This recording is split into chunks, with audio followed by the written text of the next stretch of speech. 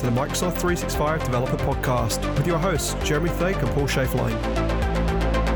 Each week, you'll catch us speaking to expert developers about new tech, lessons learned, and opinions in this space.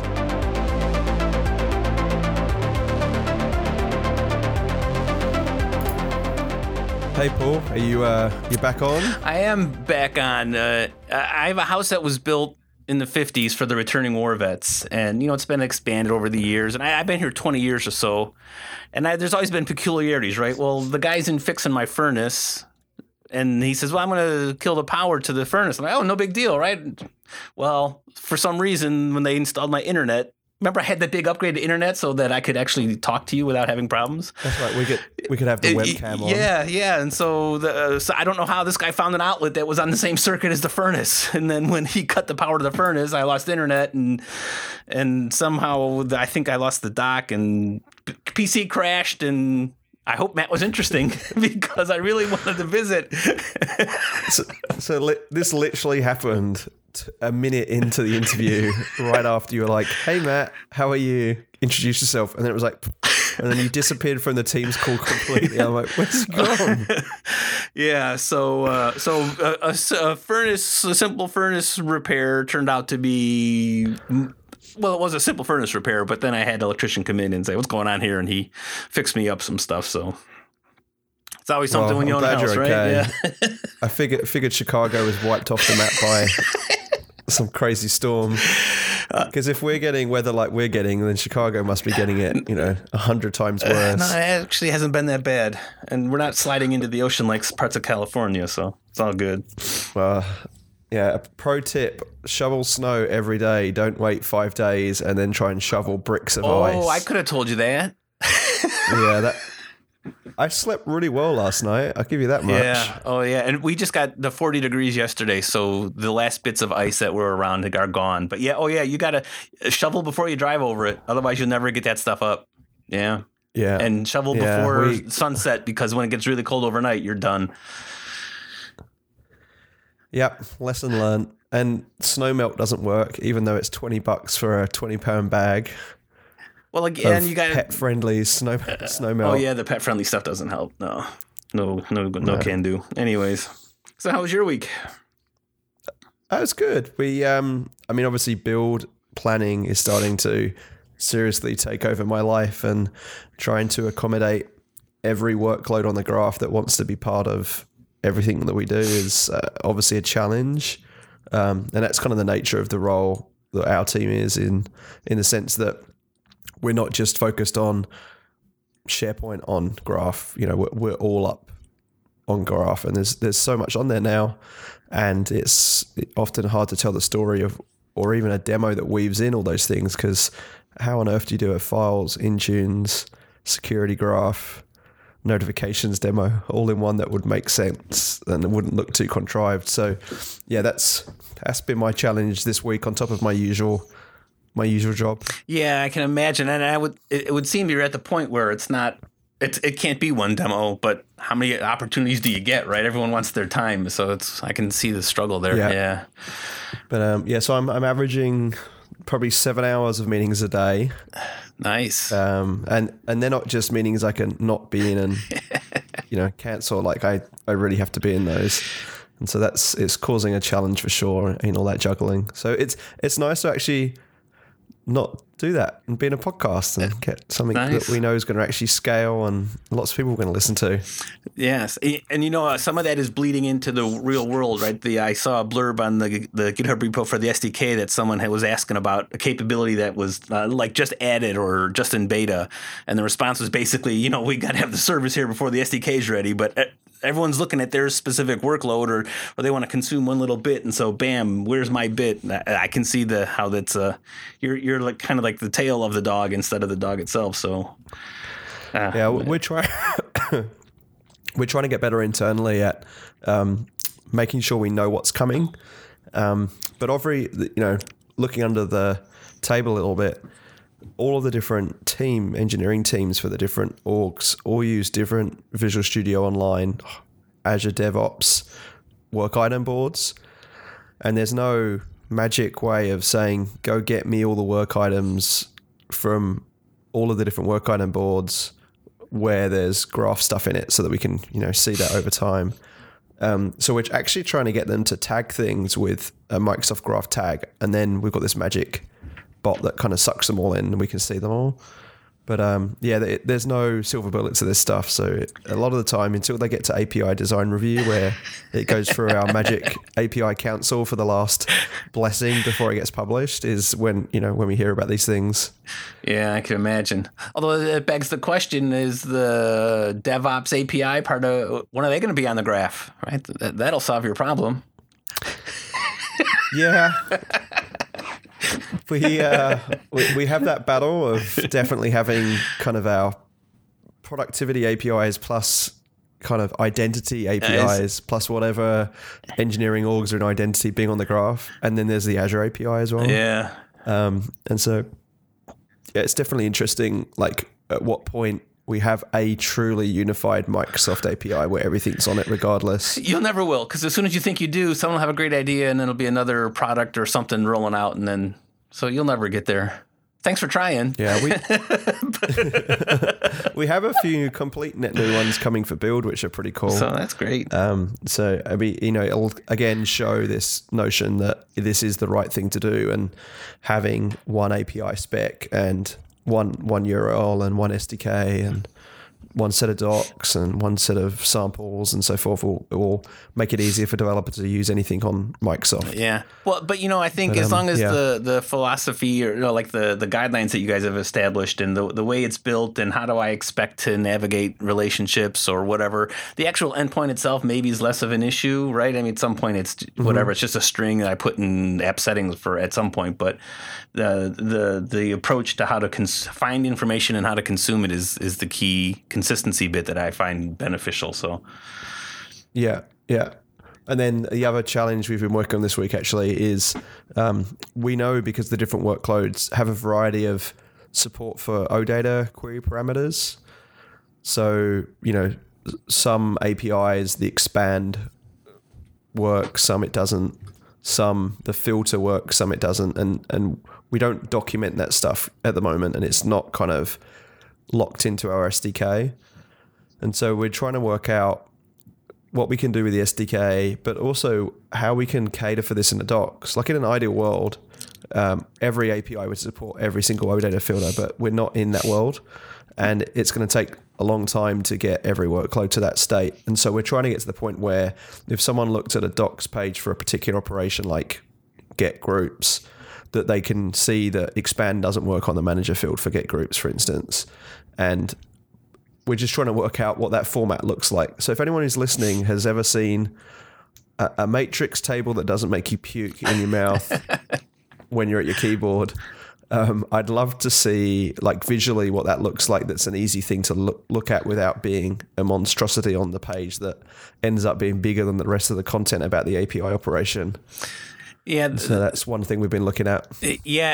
And I can remember when SharePoint first started rolling out their REST API, and some of the, like some properties you can do filter on an operation, but maybe not certain properties. Like attachments was one, right? Yeah. You can't do filter on an attachment because doing that in the back end would be a performance killer. So it's not just does the operation have filter, but which property can I filter on? I understand the scope of the problem. Sadly, I don't have an easy silver bullet answer for you, but yeah, and it's not like we don't do it because we're lazy. There are genuine reasons, like the attachment thing, that is the reason that we do it. And a lot of it's just keeping the response times under a certain amount of milliseconds to make them even practical as an API as well. Yeah, exactly, right? Especially when you have to scale, right? I totally get the problem, but yeah. So there's been a few things that are top of mind for my week. Nice. Well, so if anyone has any documentation, silver bullets, or things they use, please Twitter me, jthake, and I will give you a shout out on the show if you come up with any cool ideas. Yeah, awesome. Of course, every developer loves writing documentation, so I'm certain you'll get lots of responses. Well, I think developer hates writing documentation, but they're always pretty critical of everyone else's. Yeah, exactly. It's more to the point. Yeah. Although we've had a lot of very good positive feedback on the docs since November, since they've moved to docs.microsoft.com. So I don't think I've given you any good feedback, but I haven't complained, so I like it. Thank you. So there you go. Well, I mean that's how I read dev satisfaction is how many complaints do I get? Because no one pats us on the back. We know that. Yeah. We're not getting bottles of beer and wine in the mail. That's just not happening. Well, I buy it. I just drink it before I send it. So, Right. So I found a couple of community links this week I wanted to touch on a little bit. The first one is our old buddy Andrew Connell posted on a topic that I had run into and thought I had done something wrong. If you put the permission requests in your SPFX solutions and deploy that, you get an entry in the central administration site. And one time I had done that and I looked and the same request was listed there like 25 times and I couldn't figure out what was going on. But Andrew goes on to talk about that, how like if I deploy an app and I say I want member read or your user.read and I deploy that thing 6 times, I get 6 entries in the list when you do this declaratively. So, and obviously you only have to approve it once. So the other 5 times you don't think of it. So it just kind of collects up in the list. So this is a great blog post that AC has gone through and talked about. And not saying there's anything wrong with using that approach. If it works, it's probably more of an issue, I guess, in a developer tenant than it would be in a production tenant. But he covers the different options for working through this. And if you want to use his recommendations for the PowerShell or CLI, it's great, but at least it's a what's going on type of moment, which I found helpful. Yeah, I do feel, and Andrew made that comment that user interface is a little bit janky and could do with a little bit of love and caressing. But yeah, it certainly works from a perspective of if I'm a vendor or a consultant and I just want one package that just has everything self-declared and deployed and handled. But in a dev environment, absolutely being able to just trash those permissions and reset, it's going to be easier to manage with the CLIs than it is kind of in a declarative way for sure.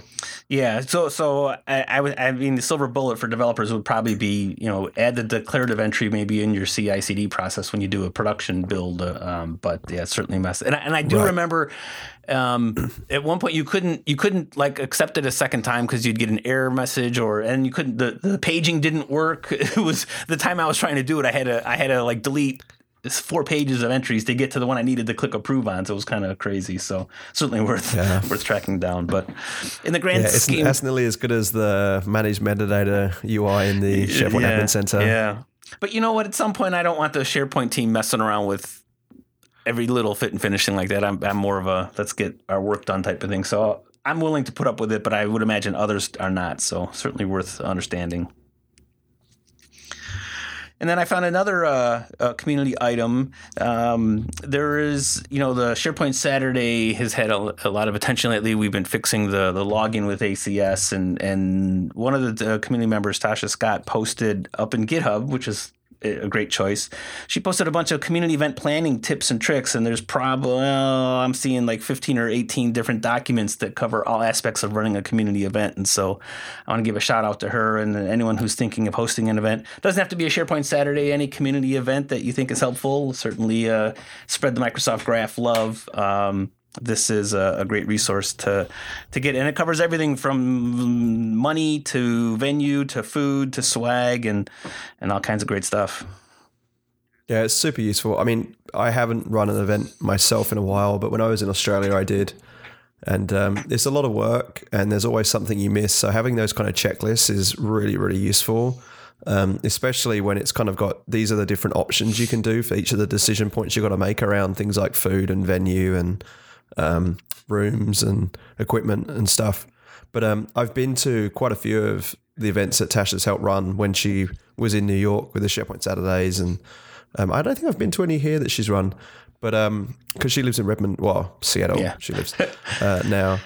And she is a smooth operator when it comes to events. And the most funny part about it all is whenever you see her, she's smiling at the event. Like there isn't this like stress or fear or anything in her eyes. She is absolutely enjoying the fact that, you know, the event's there and she's taking it all in. And that was one thing I took away from kind of doing that, is you just have to enjoy it and not worry once the day gets there. Yes. And one time I went out, she was in Virginia Beach when I first met her, and I was out for a user group, and not just set up the event, but she picked me up at the airport and chauffeured me around. So real nice, all around great community person. Awesome. Yeah. So, and I second that. Always has a smile. So thanks for all that effort, Tasha. And again, community events are certainly welcome, and it's a great resource to do that. So. And tweet at us if you need speakers. I'm happy to retweet that message here, try to get the word out, because sometimes events need content and you can't make that up all on your own, right? Yeah, I think it's interesting talking about that I'm still intrigued about this call for speakers for Build. We will see what happens there. But I'd get in early if, it's been a week now since that site's been live. If you want a session at Build in May, I would certainly be looking to submit your talk now. It's got to be as big of the response is probably as big or bigger than Ignite, I would think. Most people have given up on trying to speak at Ignite, but Build, it's the first time at Build, and yeah, certainly interesting. So can't wait to see how it all shakes out. Me too. Yeah, I think we're gonna have a podcast, and you're gonna have 3 words to say because no time. So I know that's coming, but so you have my sympathies digging through all those. It'd be good. I'm definitely one of those people that day of it's all going to be good on the day, and it'll be fun to catch up with everyone that's at Build. So if you're coming to Build, please ping us on Twitter and let us know that you're coming so we can catch up. But it's doubtful I'm coming. And what was the background on getting Matt on too? Because you're going to have to dub in some audio that you lost from the power cut at the beginning of the minute of the show. But how did this come about? So Matt and I were at the Live 360 conference, and he had a panel, and the goal of the panel was, should developers and IT pros work together? And we didn't get too, obviously in a little panel on a conference, you can't dive deep into that. And so that was his idea. Of course, my response was, well, hey, developers, when you go into data center, put your hands in your pockets and don't touch a damn thing. And with the cloud, I guess that's less of an issue. But so that was the gist of it. And then, of course, wanting to get Matt online to chat. And so that was the impetus of getting on there. And I know that I'm sure you two had a great conversation, and I look forward to listening myself. Yeah, no, I actually learned a lot of things I didn't know about. So, which we're actually going to implement a few of those things in some of the stuff that we're doing in Graph. So it's awesome that we actually had that chat, which is good. Awesome. All right. Well, so I hope that was good. And we'll chat next week. Yeah. Cheers, Paul. See you, mate.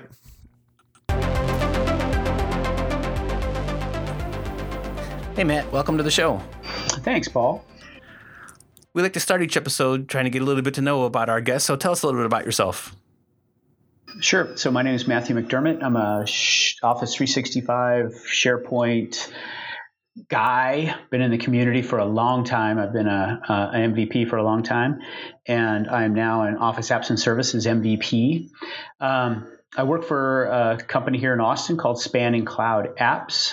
I'm the principal technical marketing engineer, which means that I work with the product guys on all things Office 365 and handle kind of our community liaison with the Microsoft community and things like that. So how did you get into the industry? Like, what made you get into SharePoint in the first place? Oh, man. Have you always been in SharePoint, or did you start somewhere else? So, yeah, I've had a lot of different jobs in my life, but I started programming databases way back when I lived in Santa Cruz, in the Santa Cruz Mountains, and I graduated from there to working on different kinds of database projects, client server projects, and stuff like that. And then I moved to Austin back in '98 to work for a company called Catapult Systems. And shortly thereafter, I discovered a product called Tahoe, and Microsoft was using what was then Windows SharePoint Services as a storage mechanism for Project Server. And I was doing a lot of Project Server implementations. And the only part about that I liked was the issues, risks, and documents, because all of that was in SharePoint. So shortly thereafter, they launched SharePoint Server, and I stuck with the SharePoint Server side of things and stopped doing the project management stuff. And it's been SharePoint ever since. And then we moved to the cloud, and it's Office 365. And then there's meeting you at Margaritaville. And then there's bumping into Jeremy and meeting him when he used to be AvePoint Jeremy. And then just, getting to know people through the community. And I got to say, I absolutely love the way that the SharePoint community has become the Office 365 community, and just the way that things have gone over the past 15 years has been pretty amazing. There's certainly no escape from it. I guess, my career started in SharePoint as well, and, moving to Microsoft, doing the marketing side of Office 365 dev, SharePoint, as you say, definitely did dominate there. And now even in Microsoft Graph world, the Files API is the second most called API outside of getting the profile of the person. So, SharePoint is certainly in my wheelhouse on a day-to-day basis. Yeah, it is truly amazing how we have managed, I say we being the royal we of everyone in the community, even folks that are new to the community that have only been in it for a year or two, the impact that people can make just by having a voice and having an idea. Bringing new perspective to how it can be used.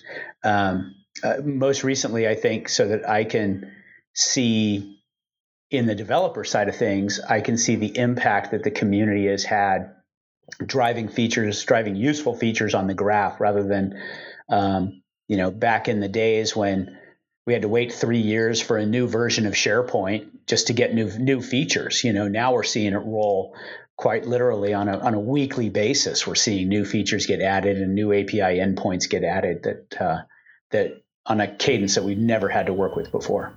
It is kind of funny though, like we can't win, as in Microsoft being we, because we used to get hell for like not shipping things. And I remember being at the SharePoint conference 2009 and, expecting these things to be in there, and then they weren't announced. And that's going to have to wait for, a service pack in 18 months or, a major version in 3 years. Now we ship things and people complain that we ship things too fast and people can't keep up. And, APIs change in beta, and, sometimes we don't do a good enough job with communicating that to partners, and it can trip them up. So yeah, like every which way we do this, we're always going to have some level of frustration, I guess, from partners. But we try to do our best to make sure we keep up with it. Well, the thing I can't imagine is how hard it is to keep up with the documentation. I just cannot fathom the changes, because it's not just generating new content, it's making sure that the old content is still correct and accurate. And then you have flavors of the content. I was on a page just the other day that had an Office 365 flavor. It had, or a SharePoint Online flavor. It had a SharePoint 2013 flavor, SharePoint 2016 flavor, and a SharePoint 2019 flavor, and different tabs so that you can make sure that you're getting the right, for that topic, you're getting the right information. It's just staggering. And we have that with Graph in terms of beta and V1, and eventually, we're already talking about what V2 will look like from a docs perspective and how we maintain all three of those. And there's certainly challenges there as we try and keep up with our own stuff internally. But our docs are gatekeepers now, that you can't be on the service unless you've updated the docs. So nothing gets through without having the docs there, which is a really good quality control that we have now, which is awesome. Yeah, that's amazing, and that's actually a good segue into what we're talking about. Yeah. So how I mean, Paul keeps jumping on and off this call, so he clearly is having problems here. But how did this come about that we wanted to get you on? Because I know you and Paul were both at a conference and on some kind of panel where you were discussing this topic. Yeah. So we at the SharePoint Live event in Orlando in December, we had a panel, and the discussion was IT Pro versus devs. Is it time to bury the hatchet? And we took a lot of questions from the audience.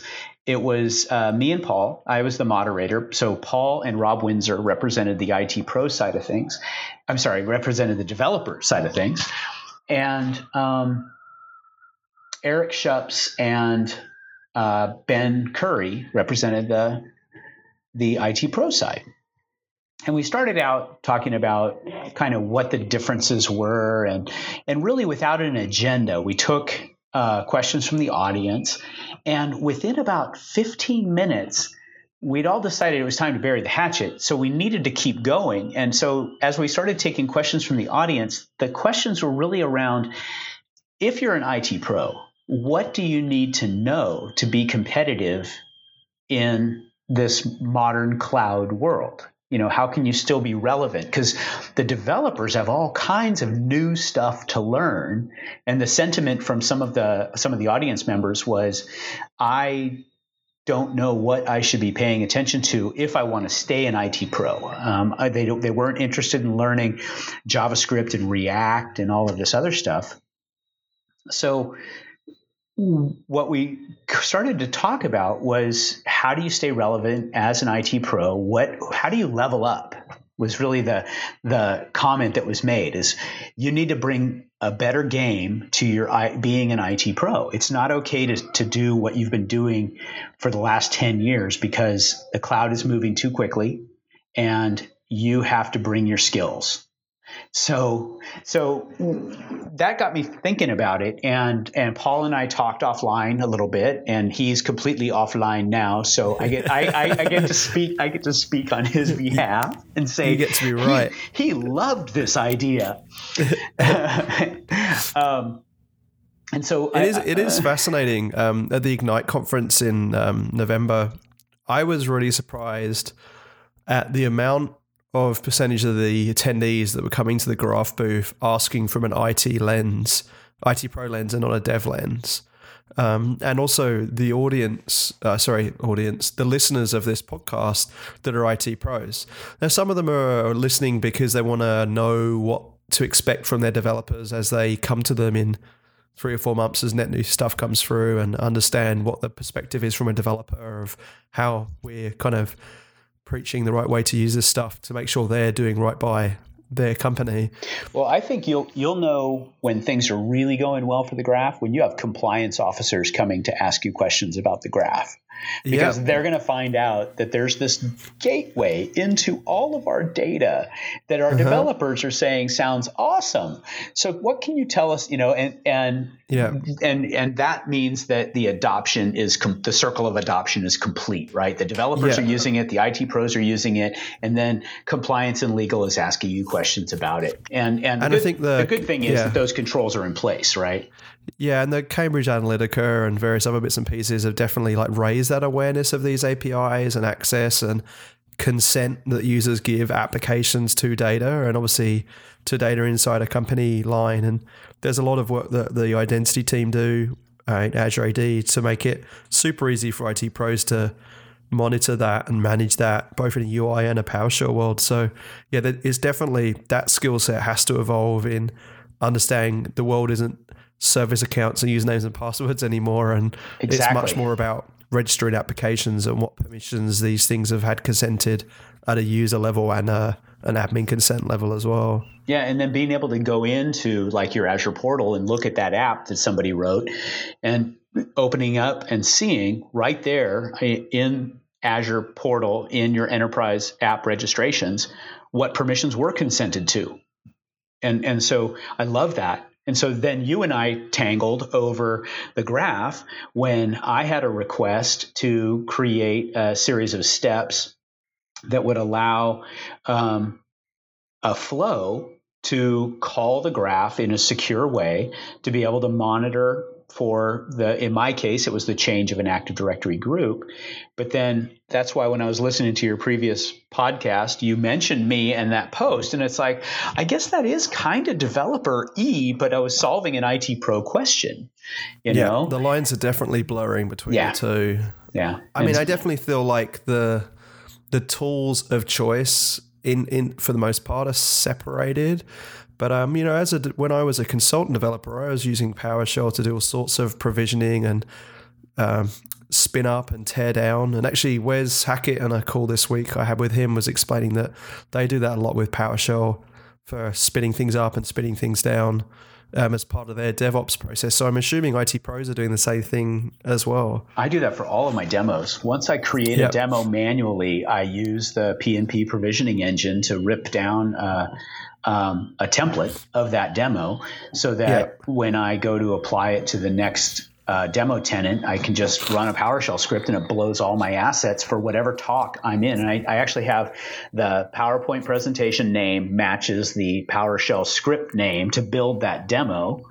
And it just works. It makes life so much easier when you know how to do this. So I think the notion of this was that IT pros can learn a lot from a developer because we're insisting that developers follow best practices and check in their code and test their code and all of that. So why shouldn't IT pros be held to that same standard? And that's sort of what we started talking about during this panel, is using those tools.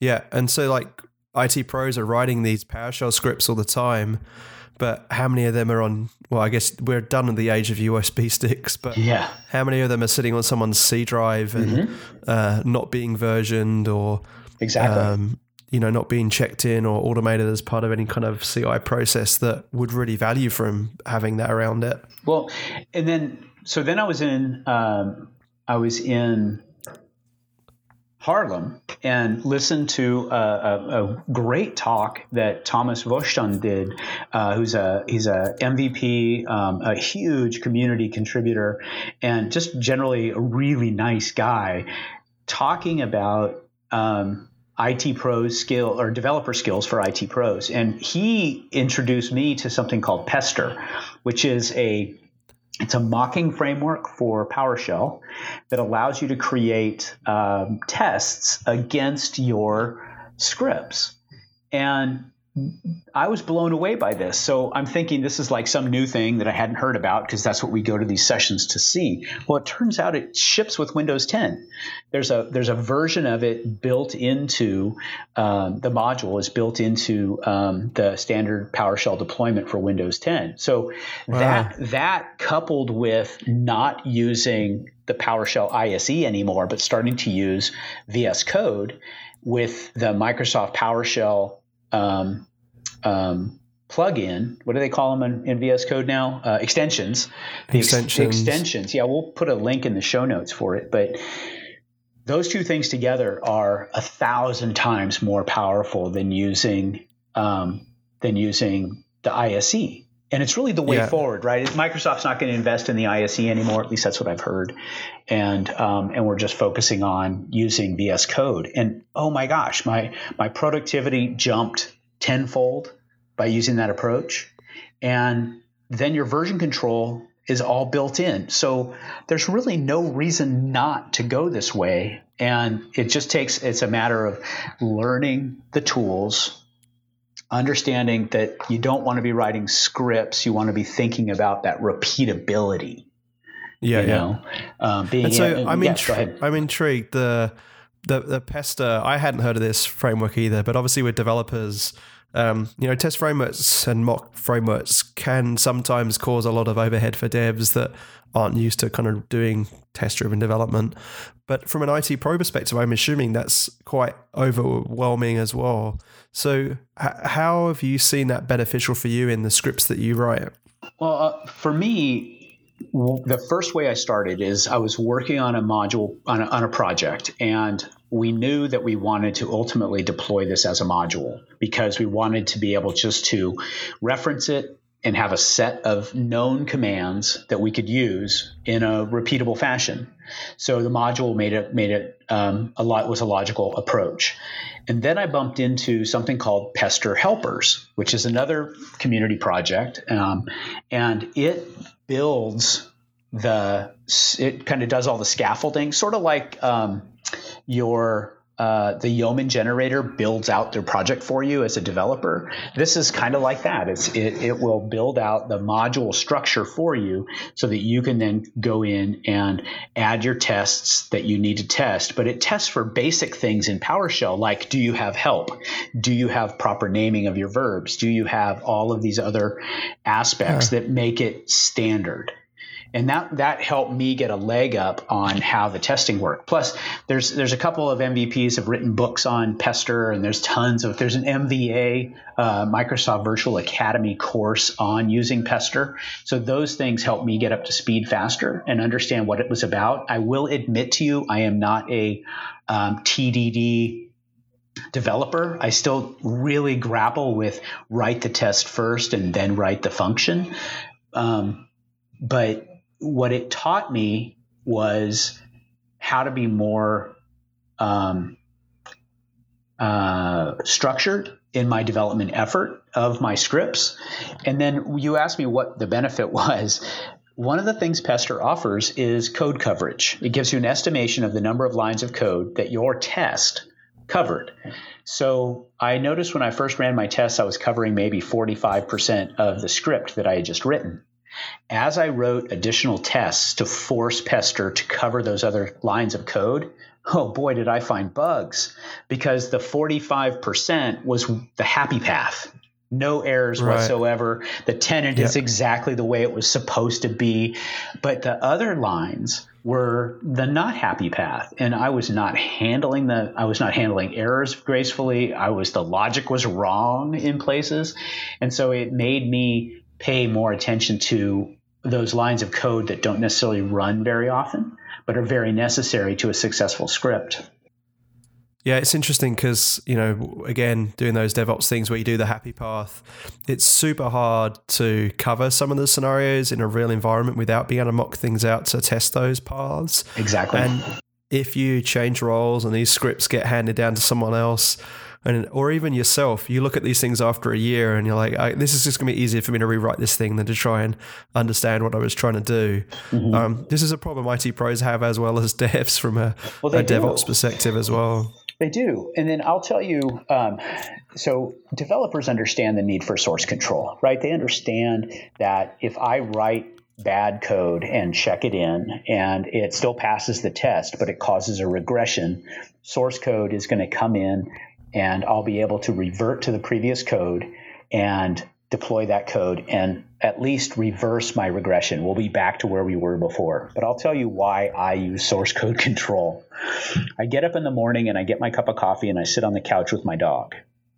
And I work on my Surface Pro. And then somewhere between that time and lunchtime, I get off that couch and I go into my office and I work on my desktop computer. Well, source code control makes it so much easier to do that because I just get off when I get off the couch, I can commit what I've worked on and I can go in the other room and I can do a pull and I can get all that code and just pick up where I left off.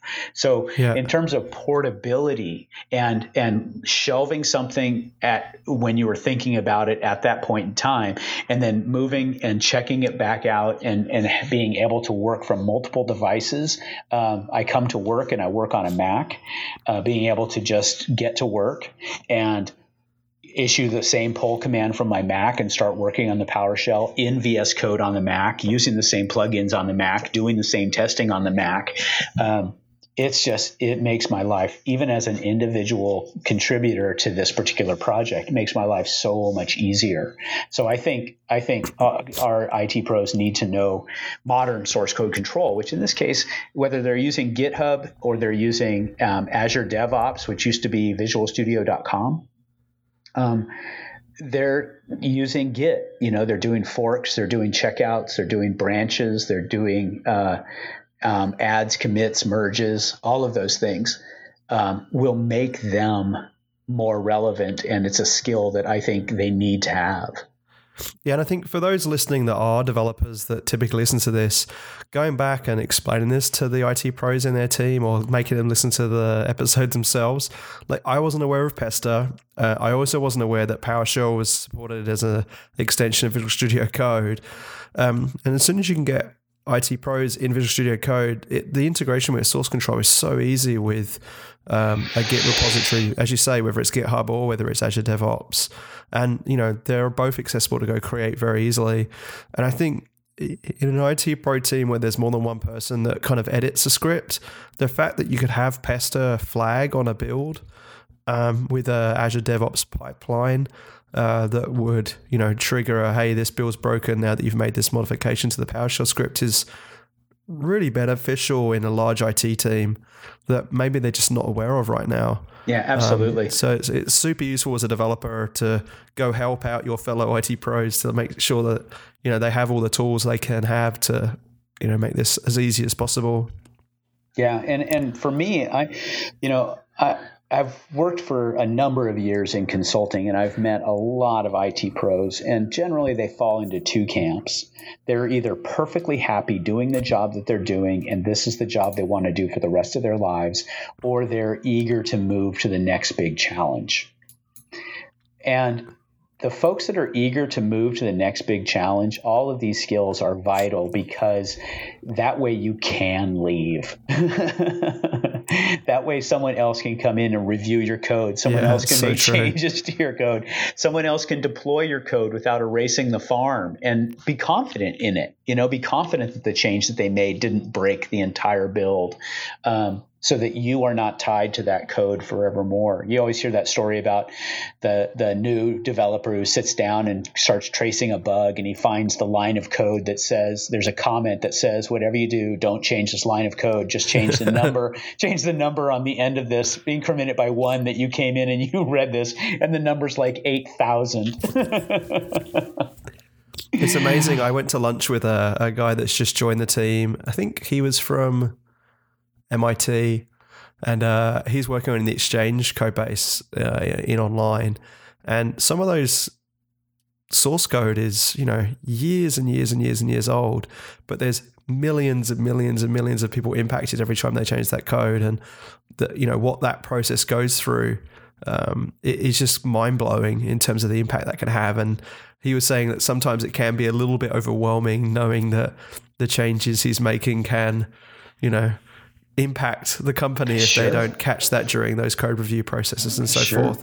And as an IT pro, there's certainly critical things that scripts they're writing that, a lot of it's read only, but I am seeing more and more IT pros now starting to use the graph, for instance, to update things too, like tag site collections or create tabs in Microsoft Teams or go create notebooks in every single team, which is doing write operations, and they're typically doing that as an app-only flow, not as a user-delegated flow. And that if they get that script wrong, there's serious things that could do to a real production environment.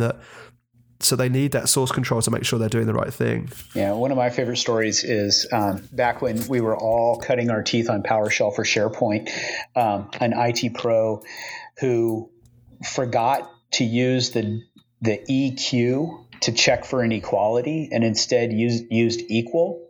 And he renamed every list in over 300 sites in SharePoint because he was enumerating all of the lists, looking for a list of a certain name, and instead he ended up changing all of the lists to that certain name. It's epic. That's awesome. Absolutely epic. Easily done. But that is a 2-character change to a script, and so that's crazy. That's funny, like you say, the tool sets and having different tool sets, but already you've mentioned that you're using PowerShell testing frameworks in Visual Studio Code, you're using Git and Azure DevOps. Like the worlds are colliding a little bit for sure. Well, they absolutely are, but it's exciting because it makes you more productive. So why not do it? That's the thing. The other tidbit that I want to make sure it gets in the show notes is using PowerShell snippets. I've seen teams have their own standard team snippets that they use. So, for instance, maybe they have their own PowerShell module that they use for getting connected to Exchange Online, SharePoint Online, Skype for Business, and then once they've used that common connector base that's part of their module, when they go to write a new script, they have snippets that they themselves have curated following their own patterns and used shared snippets. to be able to get started and be more productive. So Visual Studio Code has this capability that was in the ISE to allow you to get going faster with code, kind of like code samples, I guess. They're a template, right? But if you want to do a for each loop, then you type for and it tells you, okay, here's the snippets. But I've seen them have like mailbox commands, enumerating mailboxes, cleaning up mailboxes, security and compliance center report snippets to make them more, because it's the thing they're doing all the time. I got to write another script that does this. Well, here are the snippets that we use to make that go faster. Far out. So you guys are becoming developers. I think that we're just trying to become more efficient in the way that we do things, because, it's that I have to write another script to do something. Well, then take a second and think about what it is you're doing, and are you going to have to do it again next Thursday? And if you are, then it's worth the time now to invest in making it right.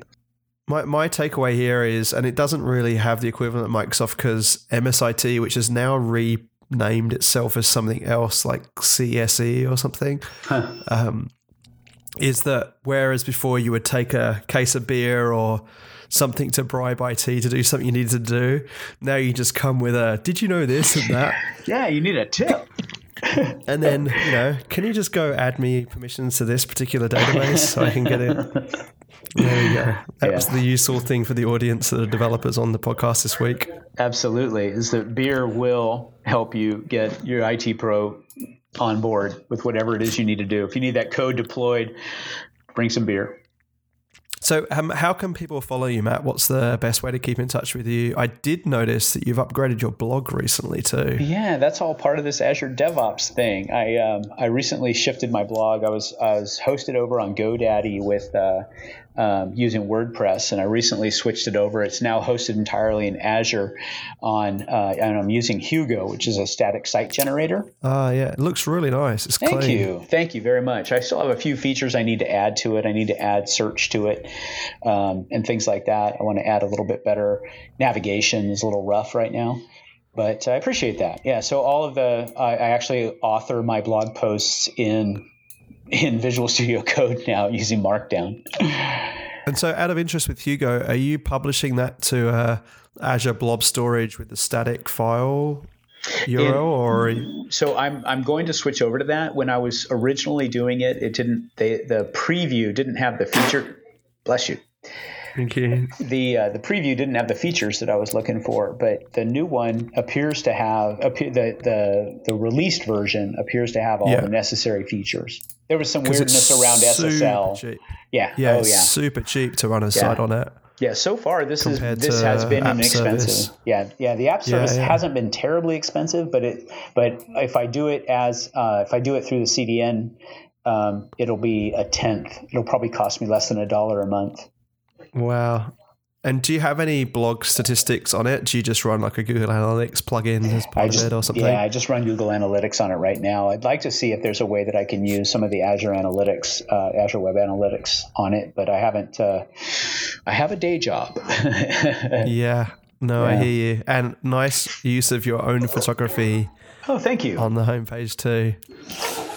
Yeah, that's called Sculpture Falls in Austin. It's a really pretty spot, especially this time of year when we have water flowing over it. But yeah, so my blog is ableblue.com/blog. And on Twitter, I'm Matthew McD, MatthewMCD. And my Matthew McD apparently was taken on Instagram, so I had to go with my dog's name. And so I'm Golden Dog Ruby on Instagram. That's awesome. Well, look, we'll make sure all these links are in the show notes. And I guess my ask to everyone listening would be that as is kind of a crossover show with IT Pro, that you do recommend that the friends that are IT pros listen to the show and learn a little bit from Matt in terms of where things are going and evolving in the IT Pro realm around PowerShell and all the IDEs and the source control and CI stuff that can be used now across those areas. So a big thanks, Matt. And it's my pleasure. I want to throw one last thing in, and that's sure. Because this has come this far, I'm probably going to turn this into a series of videos. And so my video channel, awesome. I forgot to say, my video channel on YouTube is YouTube, and it's my company name. So it's YouTube/AbleBlue. And that's where I have the flow videos that you and I talked about earlier. And yeah. I'll post up. I'll probably end up doing one video per comment here about modules instead of scripts, testing with Pester, and then the version control with Git and Azure DevOps. And I think that'd be a good series. Awesome. We'll have a good story with Paul on why he managed to get booted out of this Teams call. I'm just wondering, he was having his furnace repaired at home, so maybe the furnace guy went for his power line or something and he's been booted out. We'll have to find out. Enjoy your weekend, mate. Thanks for jumping on, and we'll definitely have to get you back on. And you going to the SharePoint conference? I will be going to the SharePoint conference. Yeah, great. So I'll be at several of the upcoming. I'm headed to London next. I'm in Austin for SP TechCon, and then I'm headed to London for Ignite the Roadshow. Oh yeah. And then I'll be at SPCNA in Vegas, and then at ECS, the European Collaboration Summit in Wiesbaden as well. Wow, you're traveling a bit more now then. Yeah, just a bit. All right, well, I'm coming to the SharePoint conference now, so we'll definitely have to catch up. I'll come find you on the Spanning booth at some point. That'd be excellent. I'd appreciate that. Great. All right, well, have a good weekend, and thanks everyone for listening, and we'll see you next week.